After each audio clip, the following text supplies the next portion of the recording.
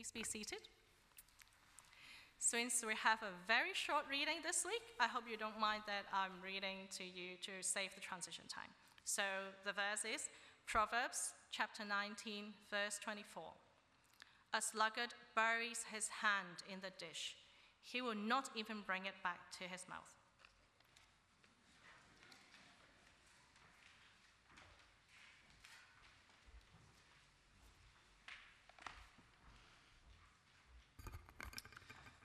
Good morning, everyone. Let's pray as we begin. Dear Father, we pray that you would be with us as we turn to your word. Please help us to understand what you're saying to us and help us to live out your word in our lives. And we pray it in Jesus' name. Amen. Well, here we are looking at a single proverb. Now, one of the reasons why I love the book of Proverbs so much is that you can actually engage with the one book in so many different ways. And so it reminds me a little bit of the full experience that I actually hope to have later on in Father's Day lunch, just in a little while, of eating Peking duck, a Chinese restaurant. Now, I'm sure you know the classic Peking duck pancakes. There they are, delicious. But there's more, because in the full experience, you realise that actually only uses the skin and a little bit of the meat of the duck. Actually, the bulk of the meat is cut off and then used for a second dish, which is duck noodles. And then, they haven't finished there, they then take the carcass and the bones and make this rich soup as the third course, duck soup. Oh, can't wait. And I actually think that is a little bit like the book of Proverbs. You can enjoy it and be fed by it several different ways. And so, through our series, you would have seen we've done our usual practice of working through a section, like some of the poems in the early chapters where we actually try and cover a chapter. Maybe that's a bit like the duck pancake that we know. Last week, Wal showed us that you can actually trace a theme across the book as we thought about relationships and marriage, maybe the noodles. And today we are soup, okay? And we're going to look at how to approach a single proverb. And it's a less well-known one, Proverbs 19:24. Let me read it out again. A sluggard buries his hand in the dish. He doesn't even bring it back to his mouth. And I chose this proverb because it highlights a big challenge with many of the proverbs, and that is, what the heck do you do with them? So it's like you read this one and you go, okay, finish everything on your plate. I don't know. Have a great day, everyone. That's all I can make of it. What does this proverb have to do with anything? Why is it in our Bibles? If I can put it this way, what does this proverb about a slob have anything to do with the Son of God? So I want to think about what a proverb is and why God might have included this genre in particular in his word to us. So as you would be very familiar with, a proverb basically is an analogy. That is a short, memorable saying about an area of life that's meant to evoke a similar dynamic in another area, so you benefit from the resonance. And their simplicity actually lets you pack in a lot of profundity if you give it time to brew. So, for example, one of our proverbs, a stitch in time saves nine. Your t-shirt gets a tiny little rip, sewed up straight away, one quick stitch, done. Leave it, the rip gets massive and you need 9, right? Heaps more effort. But it's not just about sewing, it's about life. Acting when a problem is small saves you a bigger hassle down the track. So, for example, your email inbox. Easy, quick, clear, at 10 or 20 messages, leave it, as I did, a few months or even years, and it gets to 10,675, which is too much to even contemplate. Or, a little bit more serious, what about a relationship that's getting difficult? You do small things to smooth it over now. It could save the entire relationship before it's too late.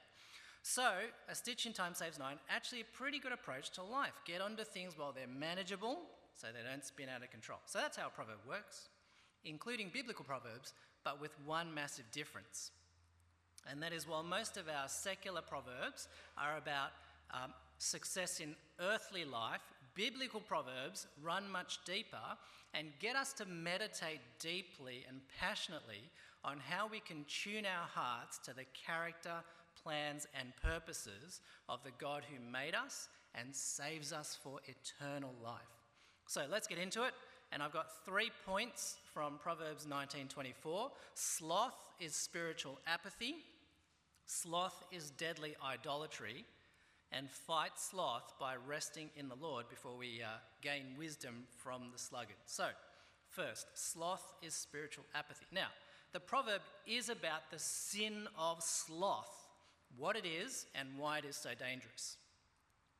The sluggard buries his hand in the dish. He will not even bring it back to his mouth. So the picture I get in my mind is, I don't know, someone probably in their trackies, which they were wearing to bed last night, binge watching Netflix on the couch, and they reach down to grab some nachos or something that their mum made for them, and then they can't even be bothered to exert the minimal energy required to transport them 40 centimetres back to their mouth. They just leave their hand in the bowl, marinating in salsa, and just keep watching slack-jawed and vacant-eyed. That's the image, isn't it? And then Proverbs starts to work its magic on you because it starts off as funny and a little bit absurd, and then as you think about it more, you go, hang on, it's a little bit wrong. And there's a tragedy to this picture, and in fact, you start to really get a bit angry. There's something about this that just bugs you. For me, I just want to get in there and grab the guy by the shoulders and say, wake up, right? Pick up those dang corn chips, shove them in your mouth, get off the couch and do something. Don't waste your life. In fact, the American pastor John Piper has written a book with exactly that title, Don't Waste Your Life. And in that book he says, God created us to live with a single passion, to joyfully display his supreme excellence in every sphere of life. And I think that resonates so well with what we've seen through the book of Proverbs so far, that we are made, you might remember a few weeks ago we saw this, to receive and then reflect and return God's love and faithfulness with all our joy and energy. That should be our fundamental orientation in life. And that's why sloth is such a major issue in Proverbs, and why the sluggard, as we see here, is so closely related to the godless fool. Because sloth is a fundamental denial and short circuit of your very purpose for existing. It is when you receive the energies of God's good gifts, here in the case of food, but instead of using that to energize you in service for the good of others, you try to terminate the process on yourself. Try and hold in the good to yourself. And once you do that, it's ironic, but the very food meant to fill you with strength and energy ends up sapping you and leaving you like a self-indulgent spiritual zombie. I have two writers for you that have thought a lot about this sin of sloth. One of them is Richard Niehaus, and he says, sloth is evenings without number, obliterated by television, evenings neither of entertainment nor of education, but a narcotic defence against time and duty. And I must admit, as I think about some of my evenings over the last little while, it cuts a little bit close to the bone. Or Tony Reinke, another writer, says this: sloth is trying to preserve personal comforts through the confectionery of endless amusements. Sloth is a chronic quest for worldly comfort that compounds boredom. Boredom with God, boredom with people, boredom with life. And as I thought about this quote, what really struck me is that I think this accurately describes one huge reason in our culture and context why seeking to bring the message of Jesus to our friends and family can be so hard. And that is, here in Sydney, we live under such a haze of affluent materialism and pleasure-seeking hedonism that just caring enough about anything is one of the things that makes people most resistant to God's claim on their lives, isn't it?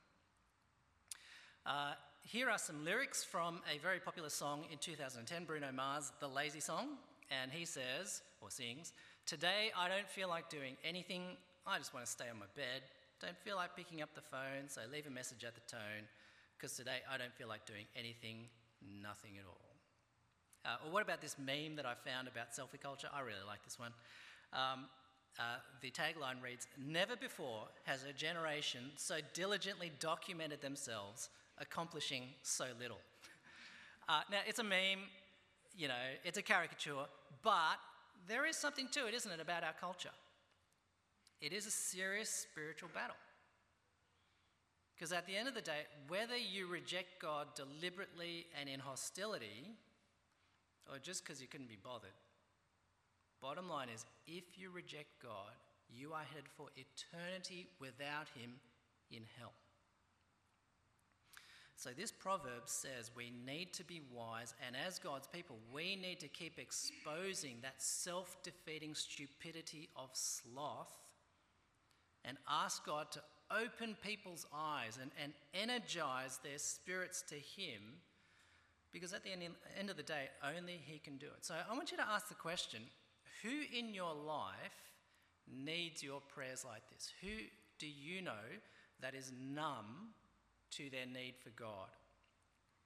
So I want to challenge you, keep their names in mind, write them down and commit them to regular prayer to God, that he would awaken their eyes, open their hearts, energize their spirits to him. But as you look at the sluggard here in 1924, perhaps you realise, like I do, it's not just them. It's me too. And again, how often do I see an opportunity to serve other people in a costly way, or do something for God that is out of my comfort zone, and then my heart just goes, nah, just sit there with your hand in the bowl. We've got to fight it too, don't we?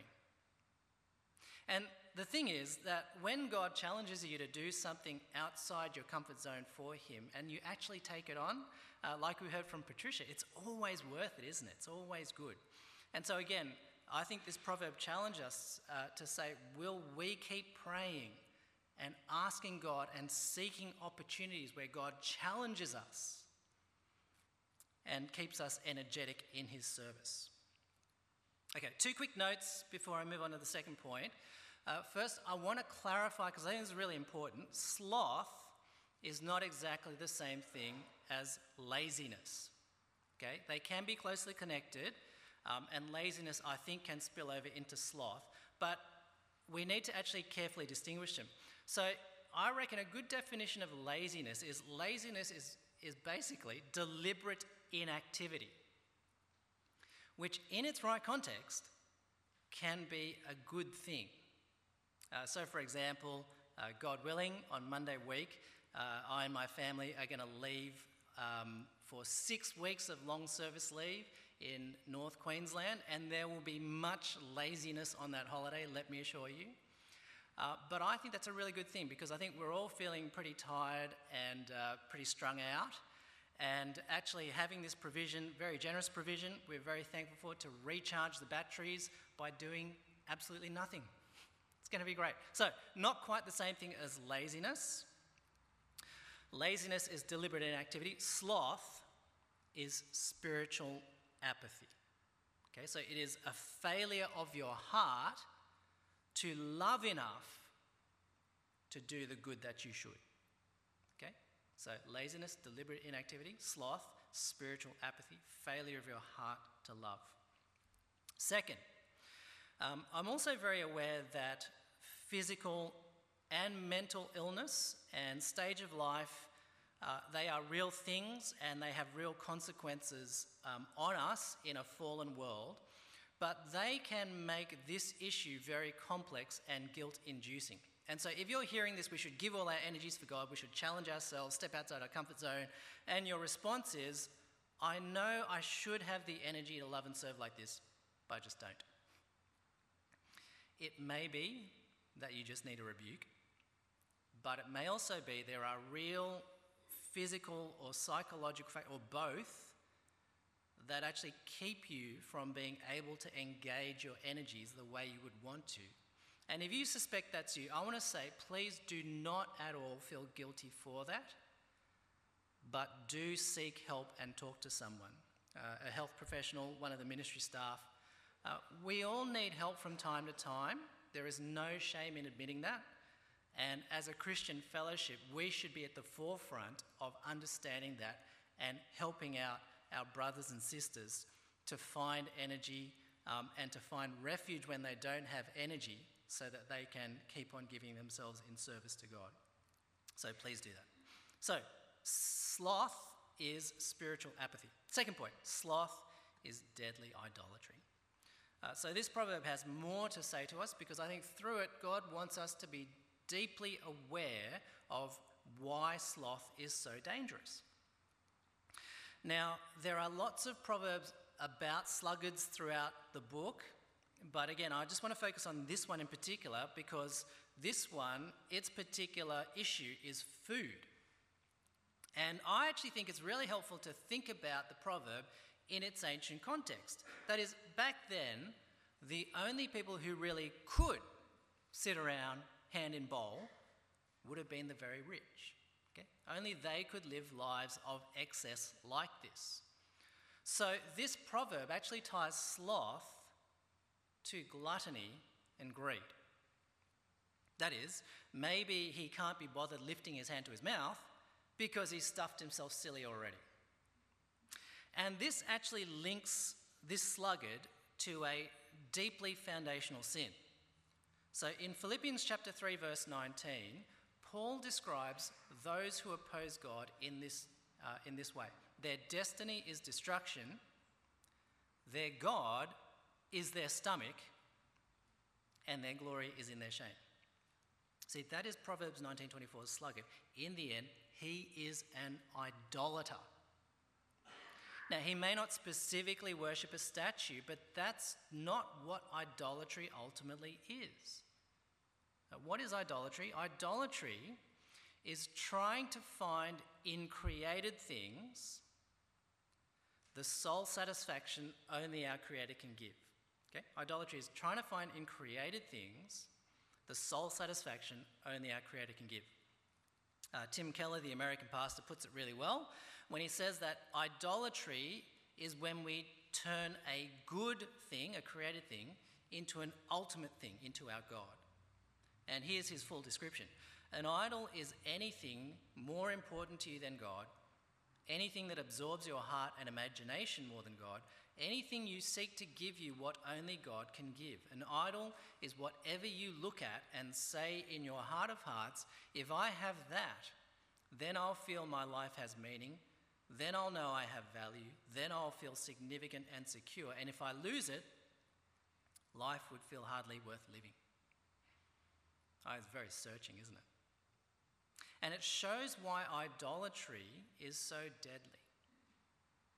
And that is because if you let go of God, who gives you life, as your ultimate prize and goal, and invest your heart and hopes in something lesser, if you let go of God, you let go of life itself and everything else unravels.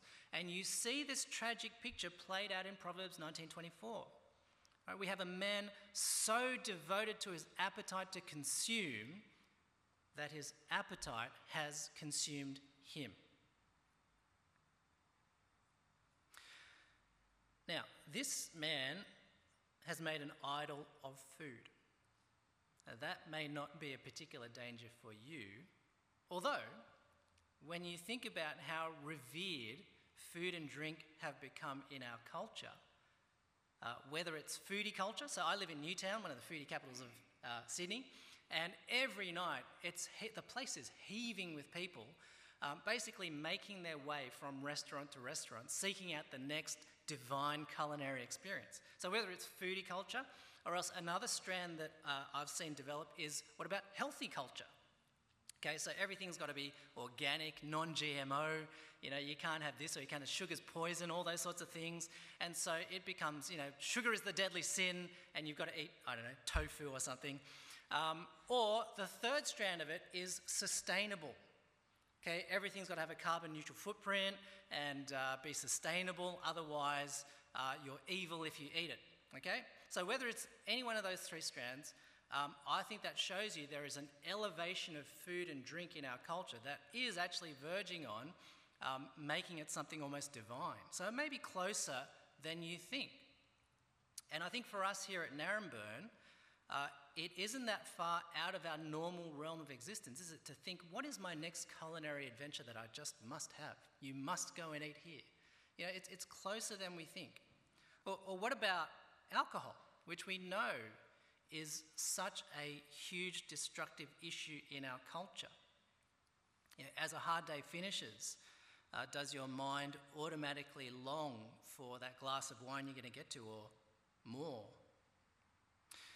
But even if food and drink is not what it is for you, we've got to remember that we live in a sinful world that keeps turning away from God and trying to drag us with it. In fact, we are the problem, aren't we? There is something in us, in our hearts, and there always will be until Jesus returns, that just keeps pulling us off course, like a shopping trolley with a bung wheel. Okay, you try and drive it straight down the aisle and poof, you're banging this way and that. And that's like us, isn't it? Despite ourselves, we just have this constant tendency to go astray and let go of God and grab onto something else, sometimes when we least expect it. So I want you to look again at Keller's description. And I want you to think honestly, what is that good thing that could become for you an ultimate thing and consume your resources and passions to the extent that it sucks out your energy for God and others? Okay, what is it that you look at and say in your heart of hearts, if I have that, then my life will have meaning, I'll have value, I'll be secure? I was just thinking about our context. What are some of the things that might strike us as particularly relevant? What about your work or financial security? If I have that, then I'll feel my life has value and meaning. What about your house or acquiring a house? If I have that, then life will be really worth living. What about your kids and their academic, sporting opportunities, their future? If they have that, then my life will be really worth living. What about travel and experiences? What about having a partner or being sexually gratified? Or even in our context, what about your ministry, your being someone of importance here at church or Christian circles? Now, used in line with God's will, these are all really good things. But if you give them the place in your heart and hopes and resources that only God deserves and only He can fill, they become twisted into idols that damage and destroy you and those around you. And so Proverbs 19:24 says, guard against idolatry.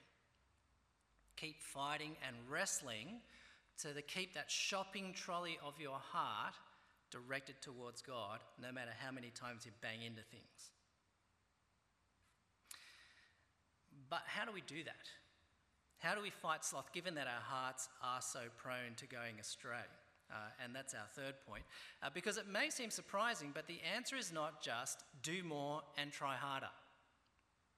Because if that's what you try, you just end up on the flip side of the sloth coin, which is workaholism.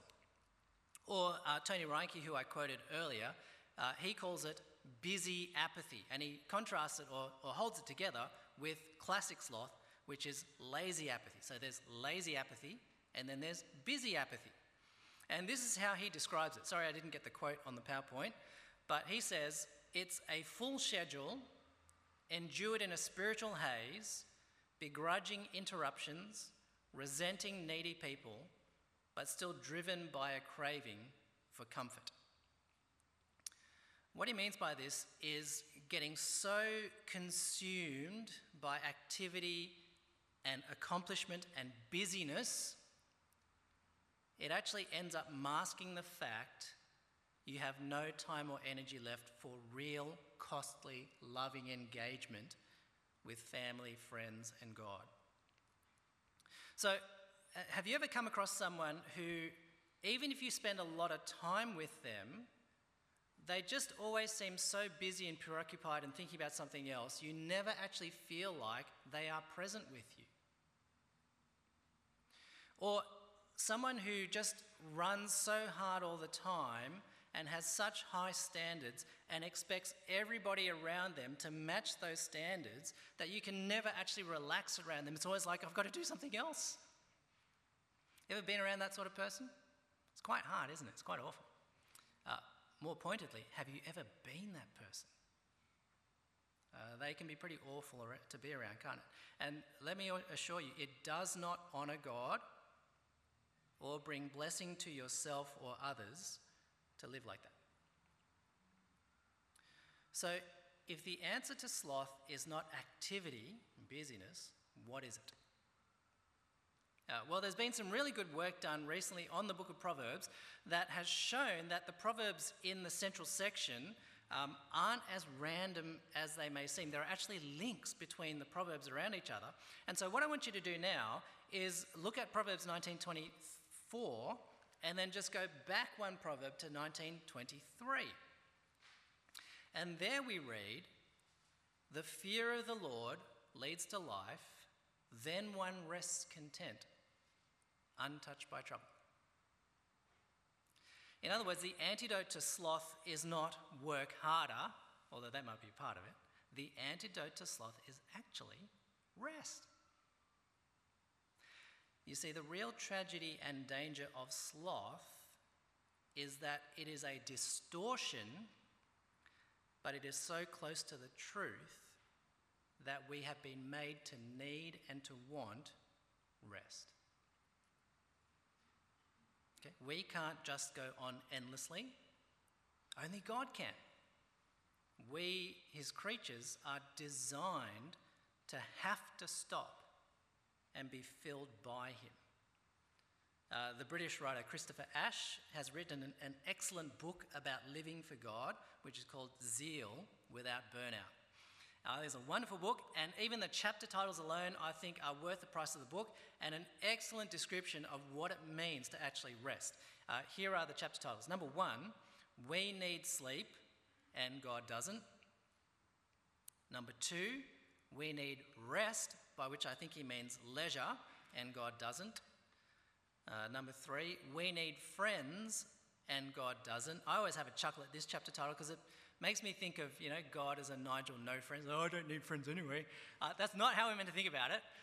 What it's getting at is we are not self-sufficient like God. We need the resources and the help of those around us, but God is indeed self-sufficient. Number 4, we need nourishment, and God doesn't. A warning, beware celebrity, that is that desire to make yourself the terminal endpoint of good things. An encouragement, it's worth it. And then finally, a delight, rejoice in grace, not gifts. And by gifts, I think he means our abilities and strengths that we exercise. And so rejoice in the grace, not so much in what we do.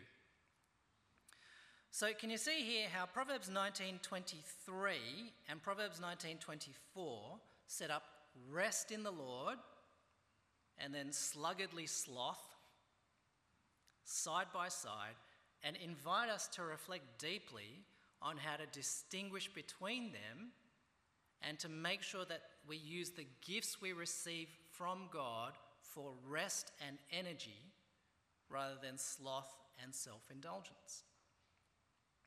And I think the key difference is whether the pleasure and energy you get from the created thing turns you towards God and strengthens you to serve others in grace and goodness, or turns you inward on yourself and ends up sapping your joy and the joy of those around you. Rest strengthens you to give yourself in God-shaped love and faithfulness. Sloth prevents you from giving yourself in God-shaped love and faithfulness. But as I said before, it can actually be a very fine line between the two. You can actually, I think, use a created thing in a way that crosses over and flips over between the one and the other. And so a really important question for us to ask is, how much is it right to enjoy a created thing before it becomes an idol? How much should I invest my resources in worldly things? And they can actually be really tricky to answer. I had a full explanation of this, but I think we'll just cut to the illustration because I think that'll make it clear anyway. Let me give you an example of how I think something in my own life actually played both roles and flipped over between one and the other. So a few years ago, I contracted chickenpox, which, as you know, as a kid is fine. You just get a few dots and then you're done. But as an adult, it is incredibly dangerous. And it was awful. I got very, very sick, and it took me months to recover. The pain was quite unbelievable.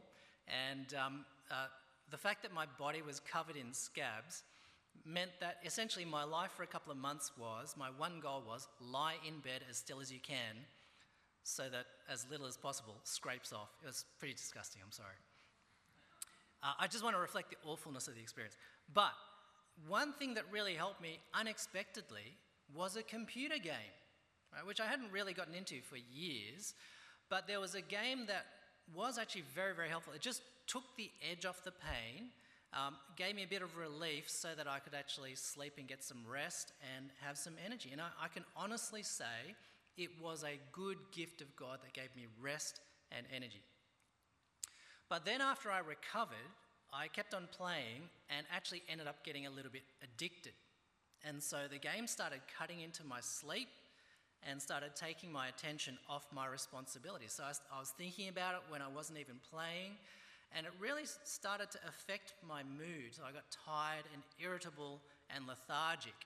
And so in the end, I actually had to delete it. But do you see how that works? You've got a good gift of God, which at one level and at one time in one context was used for rest, but then became sloth. And so I hope that gives you a little bit of a helpful diagnostic that you could maybe apply to different areas of your own life and activities and pleasures to stay on course.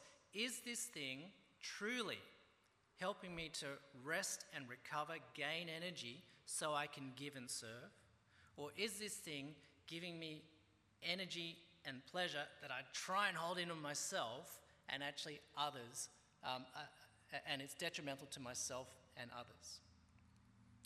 And what I've found is that, ironically, in a good way, the more I try to understand and use created things restricted in the bounds of God's character and purpose, the irony is I don't get less pleasure out of those things. I actually get more, because they are in harmony and proportion with God's good intentions. So I hope that's helpful for you. Let me wrap up. How do we gain wisdom from the sluggard? Well, I hope you've seen already there's so much that we can learn and reflect on and be challenged by from this one initially very obscure, random-seeming proverb. But we would actually miss the point if we left it there at what does it mean for us? Because you've got to remember, Proverbs, like the rest of the Bible, is ultimately about revealing God's saving wisdom. And Proverbs 19:24 does this in a particularly striking way. You see, by giving us this portrait and image, which is repulsive, of a man turned against his own nature and purpose, the proverb should also draw our gaze to another man, a man whose hand is not held out in self-centered sloth, but actually held out in self-giving, saving service. So Proverbs 19:24 helps us reflect deeply on how wonderful the Lord Jesus is. And in fact, it gets even deeper than this, because the rest that Proverbs yearns for, rest in the Lord, that is the true goal of our souls, only comes through the Lord Jesus in the New Testament. So let me finish with Matthew chapter 11, verses 28 to 30. And I just want you to hear the echoes of what we've seen in Proverbs 19:24 this morning. Jesus says, "Come to me, all you who are weary and burdened, and I will give you rest. Take my yoke upon you and learn from me, for I am gentle and humble in heart, and you will find rest for your souls. For my yoke is easy and my burden is light." And it is only that rest in Jesus, in putting your life in his tender, gentle hands and trusting in his death and resurrection for you, that can actually give you the energy and the joy that you need to live and serve God as you are designed to do. So brothers and sisters, will you do that? Will you find rest in the love of Jesus for you and then reach out with all your energy in love for him? Let's pray. Dear Father, we thank you that you have made us to give our energies joyfully in your service. And yet we confess before you that there are so many aspects of our lives and times in our lives where we have received good things from you, but then tried to hold them in selfishly for ourselves, and as a result have had no energy to serve you or others. Please forgive us for those times. Help us to learn this lesson from this sluggard that we see so clearly denying his purpose. And yet, Father, in this world, we are so beset by sin and by temptation, it is very difficult for us to walk that line between resting and being energized and giving and serving. So would you give us wisdom to know how best to do that in our circumstances, with our personalities, with the strengths and weaknesses you made in each one of us. But would you give us all wisdom to be able to know to how well to receive good gifts from you and turn them into energized service for your Son. And we pray it in Jesus' name. Amen.